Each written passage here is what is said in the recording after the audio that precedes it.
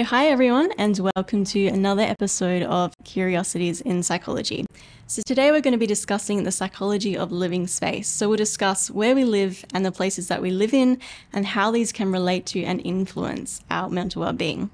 So today I'm joined by Jeff Malpas. Jeff is an Australian philosopher and is currently a professor at the University of Tasmania in Hobart and a visiting professor at La Trobe University in Melbourne. He was also founder and previous director of the University of Tasmania's Centre for Applied Philosophy and Ethics. So the book Place and Experience, which was written in 1999, established Jeff as one of the leading philosophers and thinkers of place and space. So Jeff has published over 100 journal articles and is the author or editor of 20 books, including his latest work called Rethinking Dwelling. So welcome, Jeff. Thank you, Lexi. Thank you for being here today.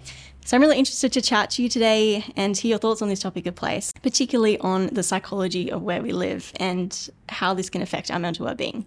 But first of all, how do you actually define the concept of place? And I asked that initially because in your book you kind of discuss how place is different to modern conceptions of place, or how you describe it as differently. So what's your actual definition of it? So very often when we think about place, we're fairly ambiguous in how we use the term. We often use it to refer to just spatial position, right? The sort of thing you can pinpoint on a map. Or you can say to somebody, where are you going to meet me? And you'll give them a location. Yep. Now that is one sense of place, but it's really a sense of place as, if you're going to use a Latin term, place as locus, okay? Place as position. That's not the primary sense of place in my thinking. So we can distinguish then between place as a sort of being at, which would be being at a position, and place as the sense of being in somewhere. And that second sense of place is what I think is much more important. Places have space, right? So we're in this room now, and this room gives us space in which to talk and to do things. So places always have space, and that's one of the differences between locations and real places, because locations are just points. I'm here, right? Whereas when we say we're here in this place, in this room, what we mean is that we're engaged together in a conversation, we are surrounded by a whole lot of things, we have a certain orientation to the street outside, to the larger building. So place now starts to seem like a much more complex notion, and it includes space, but it's not identical with space. Okay? In some languages, place and space aren't distinguished. So French doesn't have a clear distinction between the two. That doesn't mean you can't make the distinction. It's just that French tends to use the same words to refer to both of them. So do you think that means they think about it differently because of the I don't think they do. You can talk about, I've talked about these issues to French speakers, French philosophers and psychologists, to Chinese philosophers, to German philosophers and psychologists, to Americans, lots of people. So language is the way in which we express ideas, but that doesn't mean that the ideas are completely determined by the language, even though you can't express ideas without language, if you see what I mean. I do, that's true. I think there's a lot of words in English as well that we don't have, that we feel certain emotions and things, but we don't have words for them. So how did you actually get on to, or what inspired you to write Place and Experience initially? A friend of mine always used to say that it was, if you like, that we wrote about the things that we were most lacking, right? And I sort of thought maybe there's some sense to that in my case, because my background was a little bit unusual in that we came from a show family, in that my family used to travel around selling things at shows, showgrounds, fairs, right? They did that in Australia and they did that in New Zealand. And so we're often moving around a lot. So I think that if you're moving like that, and so it's a sort of gypsy lifestyle, a lot of the people who work on the showgrounds, this is back in the 50s and 60s, some of them probably had gypsy background, real mix of people, and everybody just sort of travelled around. You lived in caravans and so on. And it seems to me that when you move around like that, you probably have a greater attentiveness to places. You're not separated from place, but you're more connected to them. Or at least you're connected to a sense of what place is about. So I suspect for me, that was probably one of the factors in my background. But the more immediate factor, and where Place and Experience begins, is actually with the poetry of Wordsworth. Mm-hmm. And Wordsworth is famous as a poet of place. He's not the only poet of place. There are some other very important ones who I also talk about.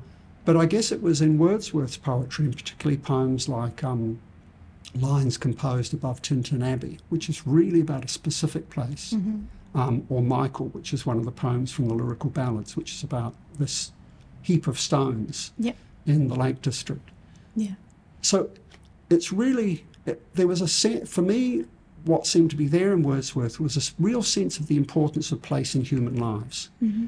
And there's a very famous line which Seamus Heaney quotes from Wordsworth's Michael, in which he says of Michael that the landscape in which he lived, the landscape of Westmoreland, its hills and mountains and so on, were both humanised and humanising. Mm-hmm. So they have a human character, and they make Michael the shepherd, who's the main character in the poem, human, and that they're closer to him than his own flesh and blood. Right? So there's this sense of the landscape, the place, as being deeply bound up with what the character in the poem is, with his very being. And that's a really important idea in Wordsworth. Wordsworth had a complicated set of ideas about place that change over his writing. But that idea of the sense of place is very important to Wordsworth. The Lake District is particularly important. Wordsworth himself contributes enormously to the establishment of the Lake District as a significant place, even a touristic place. And many of the other Romantic poets, of which he's one, similarly also have this interest in place. And so place and experience came out of this idea that place is important, that place somehow makes us what we are, and the desire to show how one would understand that in philosophical terms, which also means psychologically as well, and what it means. What are the implications of that? If we are shaped by places, if we're made by place, then what does that mean for what we are as human beings? Yeah, interesting. So let's discuss more the psychology perspective of place. You mentioned, like, just then, but also in the book, there is a bit of overlap between psychology and philosophy in the sense that you discuss how places change by our emotions and experiences and memories and things like that. Can you expand on that and explain specifically how place is shaped by our own experiences and our own perceptions?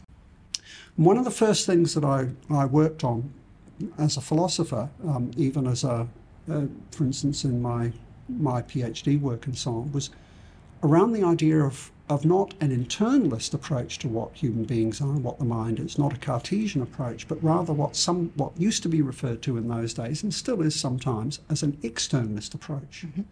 And according to that approach, what's in our minds, our memories, our feelings, our thoughts, these are not just made what they are by internal connections. They're made what they are by our connections to the external world. So if we didn't have those connections, we wouldn't have thoughts, we wouldn't have memories, we wouldn't have feelings, and not just because there wouldn't be the causes to give rise to them, but there wouldn't be anything for them to be about. So what our ideas, memories, feelings and so on are about are real world contents. And this idea has become very common within contemporary cognitive science. It's this idea that thinking isn't something that takes place inside our heads, using thinking to refer to all sort of mental activity. It's actually something that takes place in the world. And so our mental lives are not internal, even though we think about them as internal. They're actually things that go on out in the world. That means they involve the place in which we are. What about culture in relation to place? How does culture affect the places that we're in, and how do the places that we're in affect culture as well? So culture is a difficult term because it's not always clear what people mean by culture, and it's often thrown around without much sense of what it might mean as well. I think the important thing about culture, though, is that it is collective. It's something we all share in. You can only have culture genuinely if you've got externality. So without externality, there would be no culture, just the same as there would be no content. And so the way we're able to share things, the way culture develops, is fundamentally through language, but also through urban planning, the way we build our streets, through the symbols, the objects that we all relate to, through places that we attach common memories to. Right? I mean, one of the interesting issues is how collective memory is possible, because we do have collective memories. Well, it happens largely because memory gets externalized in things.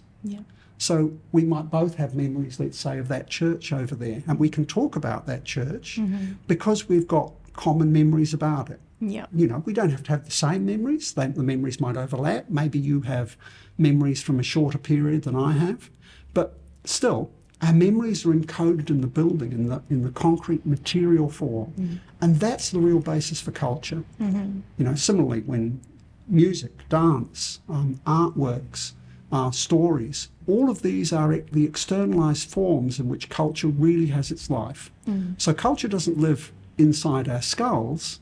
Again, it lives out in the world, and that's how it can be common to all of us.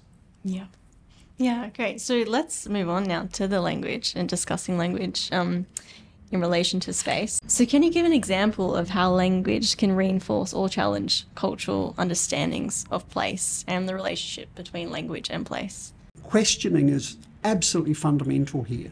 It's fundamental philosophically as well. And we often don't think about what questioning is. What we do when we ask questions is we're really asking ourselves or others to think about where we are. So questioning always ends up having this topological, this place attentive character. To ask a question is to say, are you where you thought you were? And how did you get here? And where do you want to go? Almost every question is like that. Okay? Not necessarily in the sense of navigating in space, in the usual way we think about it, but in the sense of orientation, in the sense of working out where we are. And you see, I should say here that means that for me, place and space aren't to be simply identified with the places that we, you know, Hobart's a place, but there are other sorts of places. There can be imagined places, there can be places of all sorts, okay? So do you think that place influences language? We gain access to places into the world only in and through language. So place, language and world are all bound up together. So in Place and Experience, you also discuss how places are not simply static objects, but they're constantly changing and evolving in response to our interactions with them, which we've already kind of discussed. But can you give a specific example of a place that's undergone significant changes due to human interactions? And what implications does that have for our understanding of place? Well, because places are always changing, just about any place you look at will have changed according to human interaction. But one of the interesting things about places, I think, is that they both change and don't change. So Indigenous thinking very often emphasises the perduring character of place, the fact that places are in some sense eternal. I mean, this is particularly important, for instance, when it comes to certain sacred sites, which in one sense remain even when they are damaged, even when they are ignored. And so one of the senses of place that I use is the sense of place as the fundamental structure of our being in the world. And that never changes. Specific places, the sorts of places to which we often give names, Hobart, Macquarie Street, the Watso building in which we are, they can change. And they will change sometimes quite radically as we intervene. We knock buildings down. We redevelop cities. You know, in Hobart, I guess one of the big issues we have at the moment about a changing place is Macquarie Point, a place that has already changed significantly, where changes were supposed to have happened. Nothing much seems to have happened for a long time. And where now we have a proposal for a massive change, not only to that place, but to the city and possibly even to the island. And that seems to be being viewed as simply a change to be understood in terms of a certain sort of business deal that appears to have been done, and a set of commercial and other considerations. for me, in a place like Hobart, putting a huge stadium, and if you've seen the plans, it's a really big building. It's huge, yep. And plonking it on what is otherwise a fairly fragile and problematic section of land right near the waterfront is a massive change for a place. We don't seem to, none of the planning, insofar as there has been any planning that's gone into this, seems to give any attention to that. Yeah. The only considerations are commercial consideration. Now, I think that manifests not just a set of local problems and local issues, but it also manifests a tendency that we have to simply think of places, particularly when we want to do things with and to them, as just spaces. They're the sorts of things you can lay out on a map. And you can say, yeah, we'll put that there, there's space there. Yeah. And pay little attention to the way in which that will change the fabric of the place. Right? Yeah. And places are like that. Places are not separate. They're always embedded within other places. This is one of the reasons they're so dynamic and changing. If we wanted to, we could do a sort of topological analysis of this room, and we could think not just about the room as a place, but we could think about, the small places within it. There aren't any cupboards in here. Bachelor quite likes cupboards. Oh, there's one over there. So, the cupboard is a little place of its own. The corner might be a place. When we're kids, we're much more attuned to the multiplicity of places in this, because that's one of the great things as kids. It's really fun to find little cubby holes and strange places, out of the way places. So I like to say of architecture is often referred to as placemaking.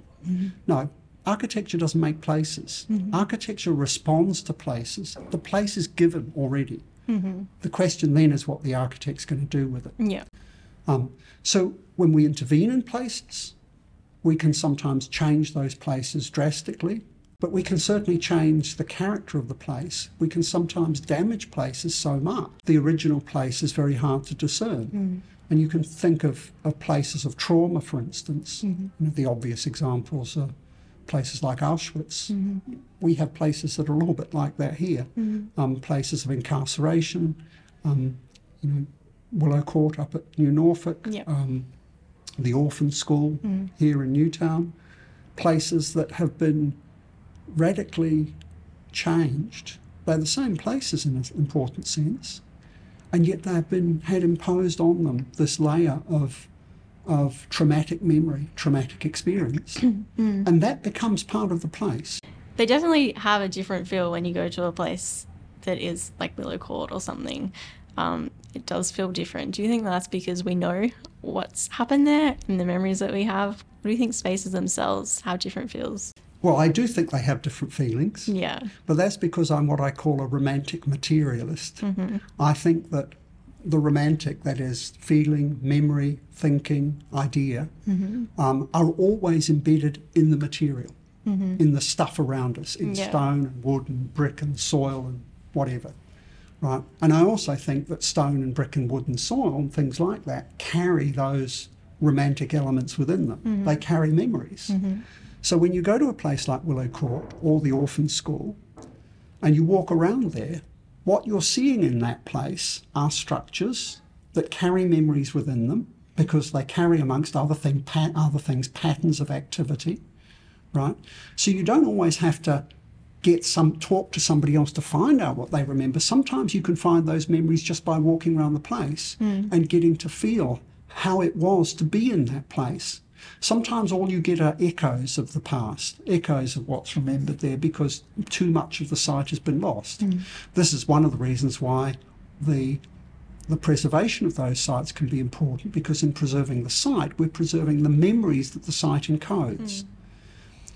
So I think places, of course, do have memories, do have feelings that are part of the place. And we can say that without having to invoke any sort of strange supernatural idea. Yeah. Okay.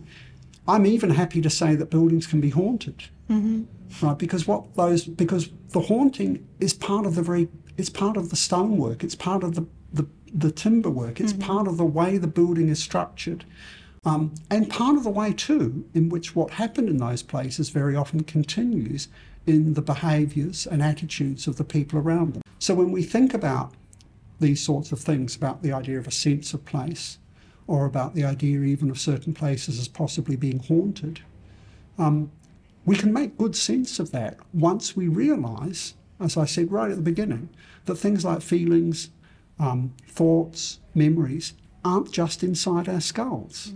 They're out there in the world. And so it's not surprising that we would find them in places. Yeah. Because that's where they are. Yeah. Yeah. Let's discuss that again from a more psychological perspective. So we kind of discussed how places are not static themselves and evolve in response to our interactions and how they affect our mindsets. But let's talk more specifically about that. So on a more surface level, we know, for example, that being out in nature has a lot of health benefits. For our mental health, that it makes us concentrate better and it can make us happier, it reduces stress and anxiety. And there are also a lot of physiological benefits, such as reducing blood pressure and things like that. But a lot of the time, we don't spend most of our days outdoors. We spend a lot of our days inside office buildings. And a lot of these are designed pretty poorly in relation to our mental well-being, because a lot of them don't have lots of windows, or they're just great big cement buildings that are made for the purpose of fitting as many people in there as possible. So what are your thoughts on how the places that we're physically in can change our own mindsets? Well, they will change our mindset necessarily, given everything I've said before. Yeah. And it means that there's a really important role for architects, who it turns out are really sort of like psychologists, or they should be. Yeah. There is this, as you've said, there's this really important connection between mental and physical well-being and the places and spaces in which we live.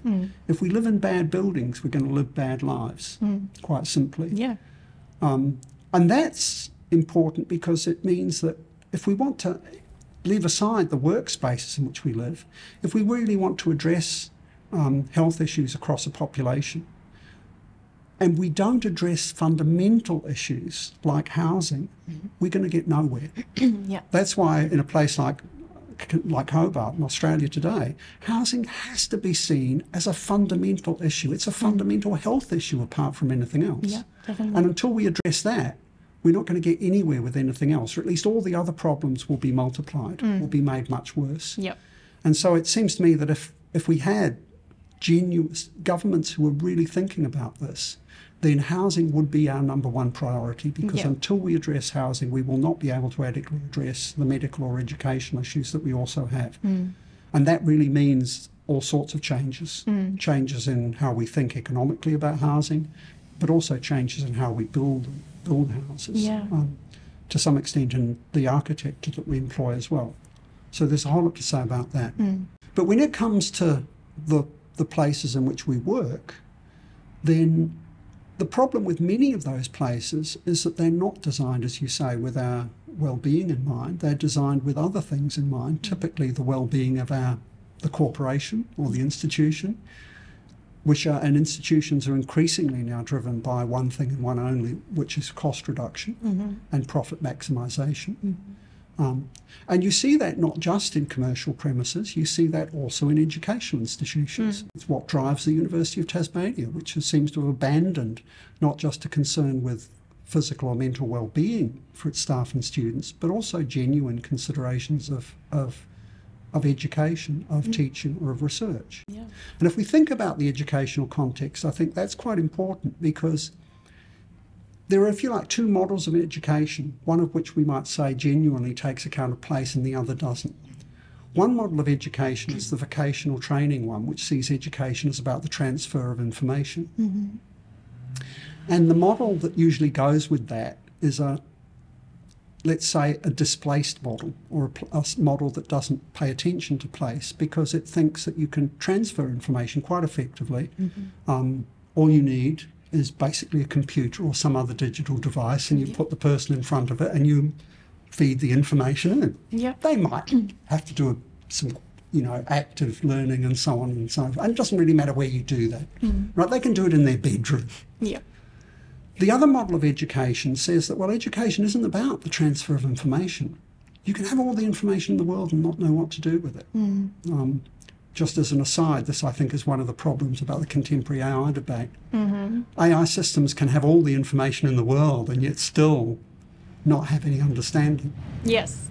So if education is about understanding, it's not just about information, but knowing how to use it, knowing when it's significant and how it's significant, then that's a very different matter. And for that, you need interaction with other people, because that's how you learn those sorts of things. And that means you need spaces in which you can talk to people, in which you can reflect on yourself. And if, as I said earlier, thinking is always, and questioning is always a matter of working out where we are, it actually helps if where you physically are is conducive to that being done. Yeah. So when we talk about mental well-being, we talk about physical well-being, we might talk about intellectual and educational well-being, and all of these are tied together. So I think if we were genuinely thinking about our workspaces, we would be attending, for instance, to the way in which those workspaces, well, we would be attending, let me put it a different way, to the way in which the workspaces constrain and shape the activities undertaken within them. So if you put somebody in a square box with a desk and a table, then you're giving them very limited capacities to interact, and you're constraining their activities in certain sorts of ways.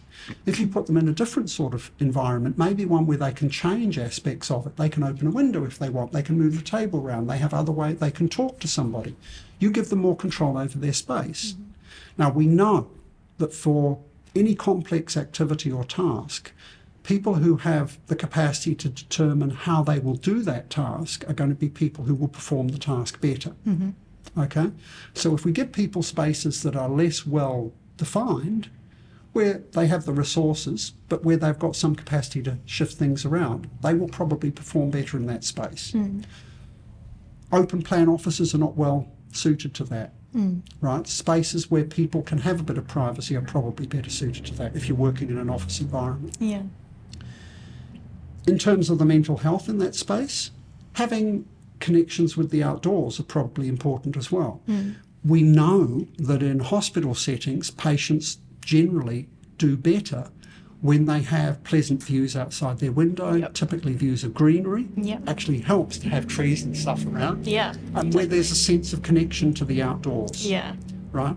I would argue that that probably holds true for workspaces as well, particularly if you want people to do creative work. And then there are a whole lot of much more mundane issues about how we design workspaces in terms of what the atmosphere is like, what sort of facilities are provided in terms of the types of things you sit on, what sort of other spaces you provide. Do you provide spaces for people to congregate informally?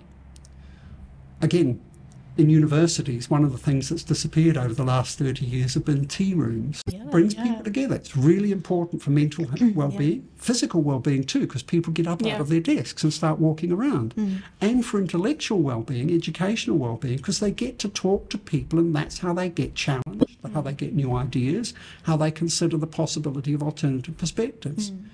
I mean, I suspect that one of the reasons why there's been such an increase in social fragmentation and division over recent years isn't just the fact of social media on its own, which serves as an echoing chamber and amplifies extreme views, but also because a lot of people who spend time on social media are spending time in one place, either in front of a screen or maybe sitting with their phone.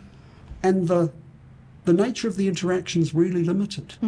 You're not having to go out and talk to somebody face to face. You're not having to do different things. You're not having to be in different environments. And so our whole perspective, the place in which we are, is constrained.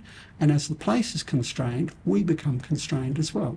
That made me think of, I was thinking more about working from home as well, because a lot of people these days do have the option to work from home. And I don't know, during COVID, I was studying at home full time, but it was just in my bedroom at a desk. And it was very hard to distinguish between that workspace and rest space. So COVID was very interesting, actually, in terms of the way in which it should have brought us back to think more about the places in which we live. So from my perspective, from the perspective of a philosophical topologist, COVID was a really interesting phenomenon, partly because the topology, the isolation of individuals in their homes, resulted in all sorts of changes to how we think and how we act. Definitely. But also it disrupted things like the way in which we think about work. people have often said if you're going to have a workspace at home, it's really important to separate the spaces so that you've got a clear sense of going to work. Yeah. And that means going to a different place, not just getting out of bed and then sitting at the desk at the other end of the room. Yep. Because then it's not clear what's, as you say, what's rest space and what's workspace, what's home space and what's workspace. Yeah. So being able to differentiate spatially between different activities is an important element in being able to distinguish between those activities and in being able to distinguish between different aspects of one's life. Yeah. When there's a small space, it's very difficult to do that. And this isn't just a problem that you can see in COVID cases during COVID. It's also a problem that arises when people are in straitened circumstances, when they're living in poverty. You know, if you're living in a caravan or in a tent, how do you organize? I mean, you have to exercise enormous discipline in order to be able to segregate that space. Now, people do it. Soldiers do it. It's one of the things that we train soldiers to do, to be really meticulous about separating out different spaces, even if they're just the spaces in their pack. Yeah. Right? Because that helps to give you differentiation and organisation in your life and activities and even in your thinking. But it's very hard to do, and most of us aren't trained at doing that. So I think COVID raised all sorts of issues because many companies saw this as an opportunity to reduce costs again by simply shifting the cost of maintaining an office onto the worker so that the worker actually maintains the office space. You don't have to do that anymore. Again, the university shut down all its buildings. It saved huge amounts of money as a result.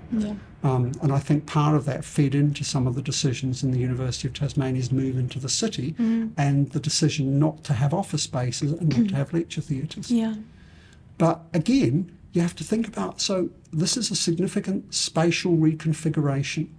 If you're changing the spaces and the places, how are you changing the sorts of things that can be done? And how are you changing the people themselves? Because that is a change in people. It might be a small change, but it will change the way people think, the way people learn, the way people respond. It will change people's lives, minds, themselves. So all of these changes have to be understood against this background of the emplaced character of human life. The trouble is we don't very often have those sorts of considerations being taken account of. Yeah.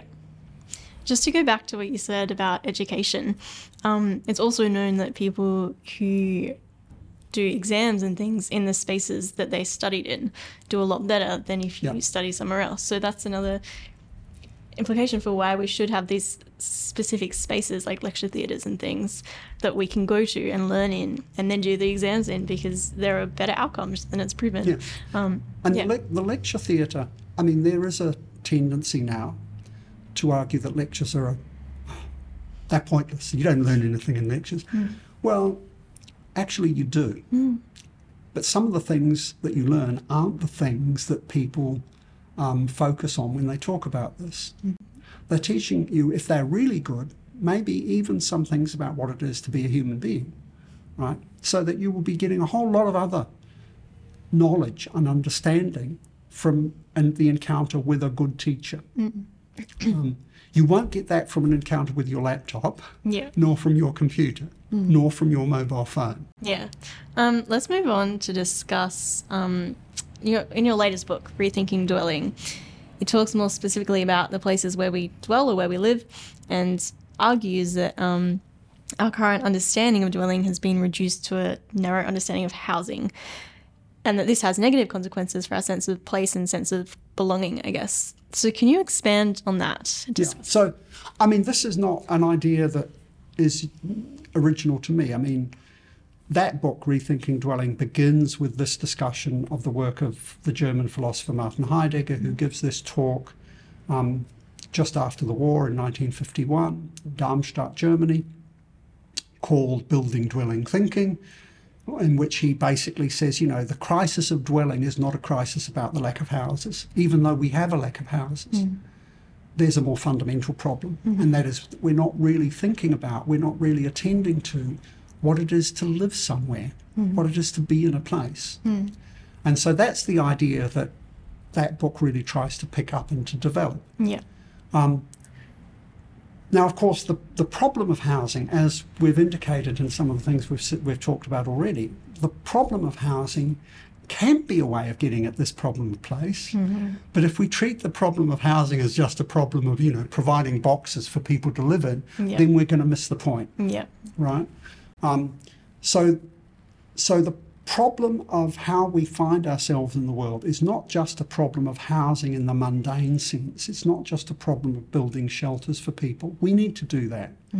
But we also need to realise that providing housing is more than just a matter of building shelters.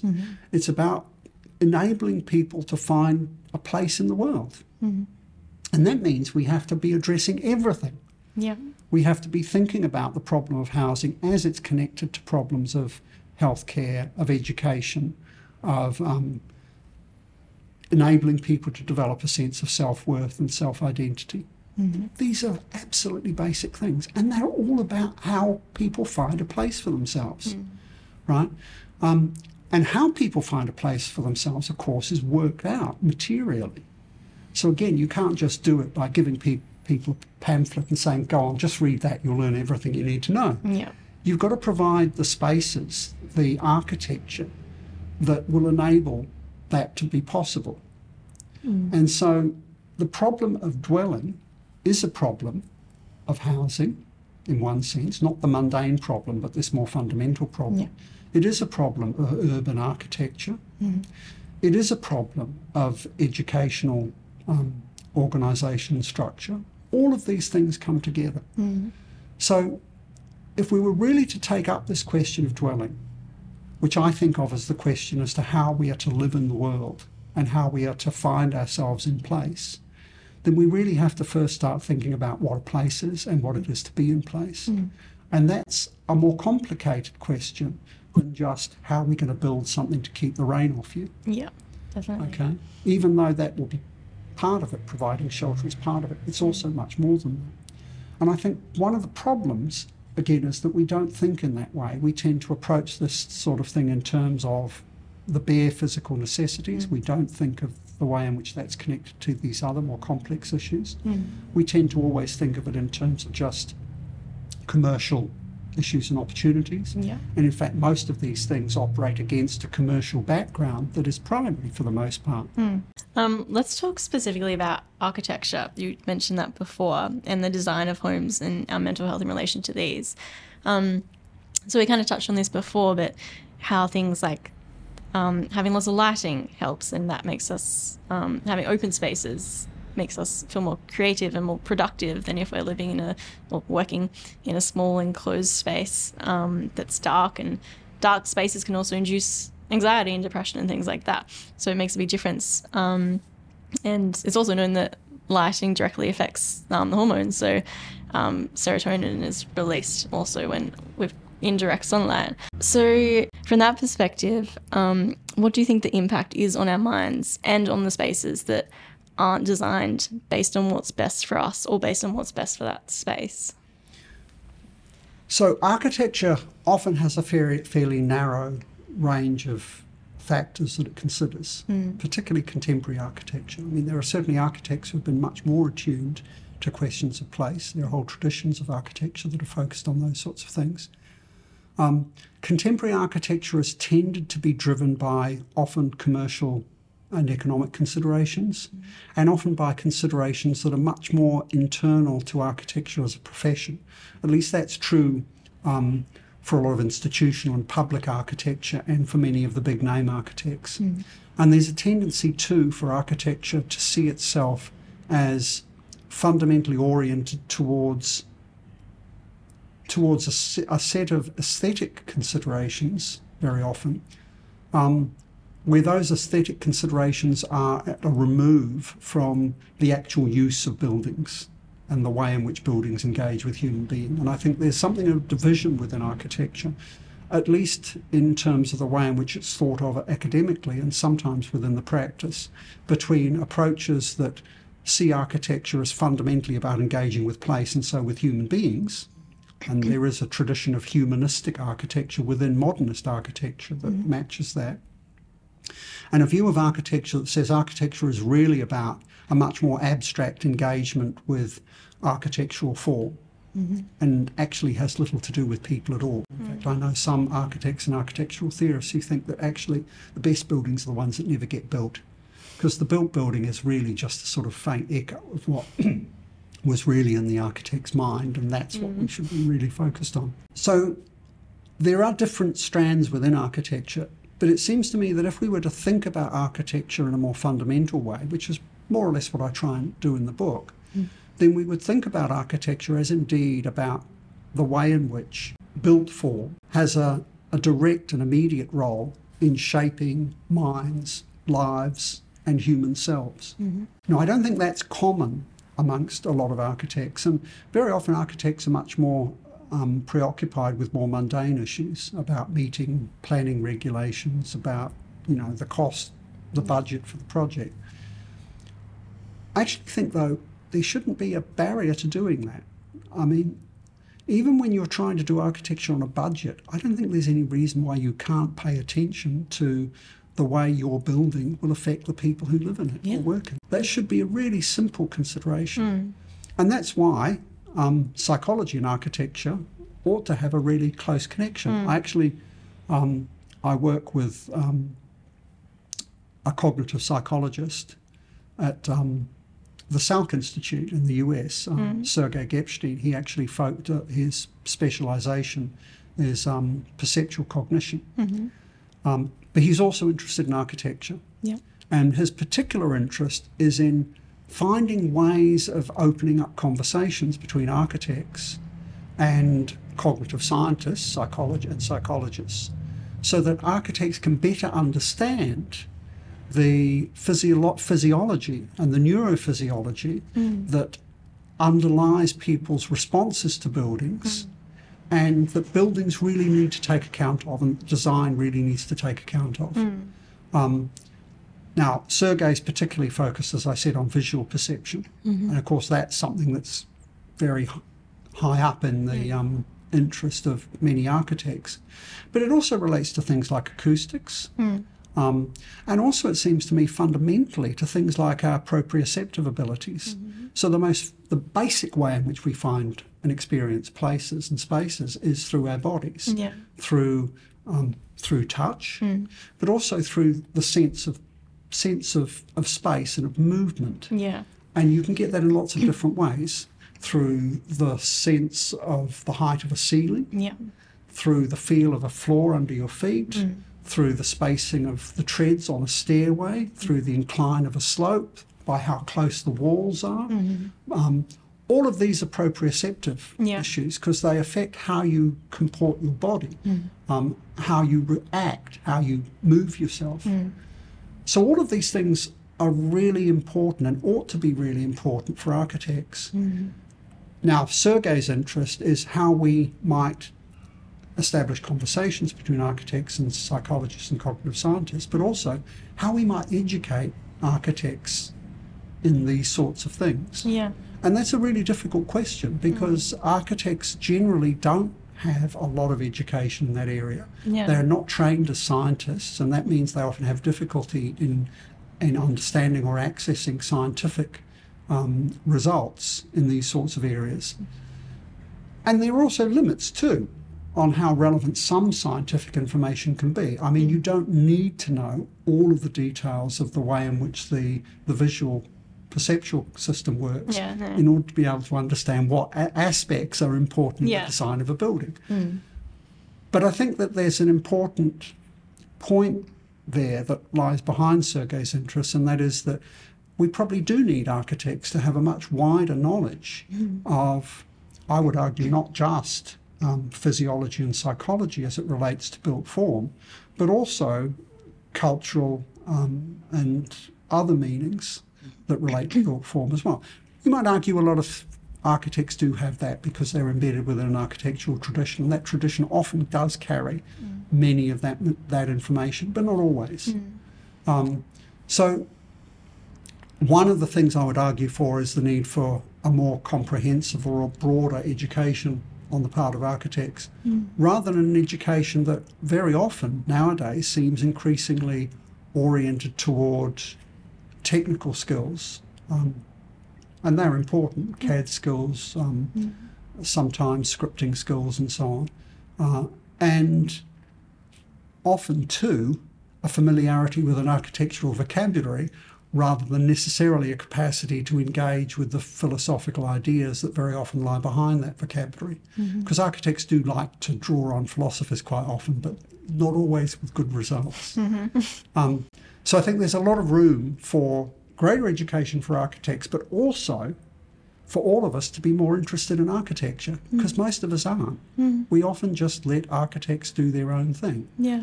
And we don't have a very live architectural discourse, certainly not in a place like Hobart. Some years ago, we had a state architect, and that position was really important. The position was abolished by the government of the time because I think the state architect was seen as a barrier to development, primarily because he was doing, and I knew him quite well, we worked together, because what he was trying to do was to broaden the architectural discourse so that we started talking more about architecture and place, architecture and health, all of these sorts of things. And that was simply not conducive to what are essentially the commercial and political interests that really drive a lot of what happens in relation to architecture and in relation to the places and spaces around us. And if we're going to get anywhere, not just with the design of places and spaces, but with all those other fundamental issues that are tied up with the design of places and spaces, then we've really got to start shifting our focus away from, or our perspective has got to become a bit broader than, the rather narrow and usually uninformed commercial and political framework that we employ. Now, I'm not sure if that answers your question, but...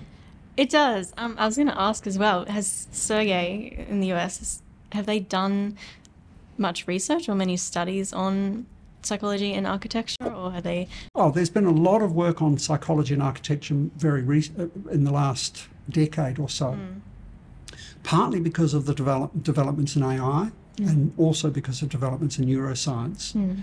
So as we've come to understand so much more about human perceptual processing and cognition, and a whole lot more about human thought processes generally, many architects and theorists of architecture have become very interested in the way in which neuroscience can help us, as it were, design better buildings, if you like. So the last question is, I ask this at the end of every podcast, what do you think is the most interesting fact to do with psychology or philosophy, or something to do with them combined? Could be to do with living spaces or just a general fact.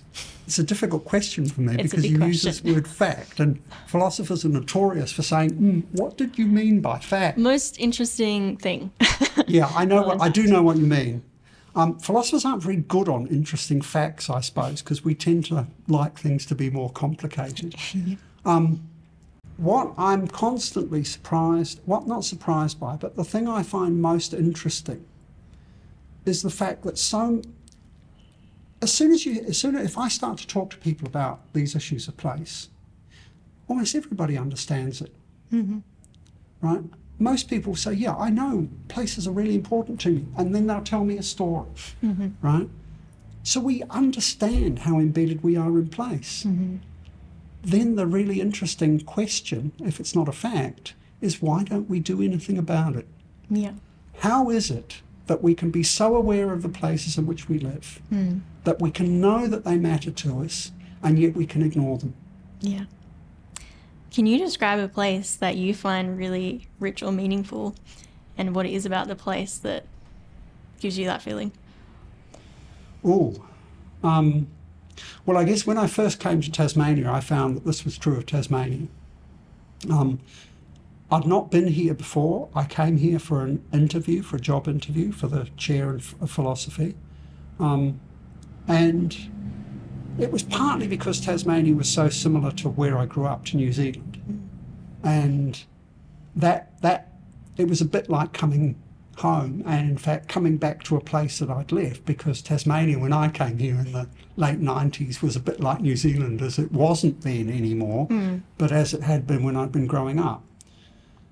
And part of what has struck me about Tasmania is the strong sense of place that is characteristic of the island. Mm-hmm. And for a philosopher who's interested in place, that means this place is really interesting and special. Mm-hmm. So Mark Twain is famous for having said that Tasmania was both heaven and hell. It was both a paradise and it was also an awful place. Yeah. And that there's something to it. Tasmania's fraught history is part of its character as a place. The fraught history maybe is tied up with its island character, with the fact that it's at the edge of the world. Lots of places that are on the margins like that seem to bring together extremes. I think that's certainly true of Tasmania. Mm. So for me, Tasmania is an incredibly interesting, important and valuable place because of what it tells us about place, and because here place is so close. You know, if you didn't know what a place was, come to Tasmania and you'll find out. Mm-hmm. At least if you keep your eyes and ears open. Mm-hmm. But then again, I come back to that question or that fact that I put to you a few minutes ago, which is, so how come in this place, which is so obviously a place, which has so much about it as a place, how come it can be so disregarded, neglected, damaged? Mm. How come this is also the place that, you know, it seems like we're going to be the last place in Tasmania where there's still native logging going on, right? I mean, how can we be a place that's so important, so obviously an important place, and yet so ignored, so neglected, so prone to destruction, so prone to just being used? Mm-hmm. That's the real, you know, it's a real paradox, it's a real problem, it seems to me, in thinking about Tasmania in relation to the mining industry, the logging industry, and just the way we seem to not bother paying attention to the character of the city even. So yeah, I think I'd have to say Tasmania is a big place. Yeah. Just because it's so rich for somebody who's interested in place. Yeah. And this is also, I think, why it spawns, why it gives rise to so many people, who artists and writers and others, whose work is so much tied up with the character of place, with the idea of place. I mean, many of the people who I know here, that is the primary focus of their work. So thank you for the questions. That's all good. Thank you so much for coming in today, Jeff. I really appreciate it. There's a lot left to think about there. That hopefully the more we discuss these topics and the more we chat about, especially architecture and psychology, hopefully more will be done about it in the future. Yeah.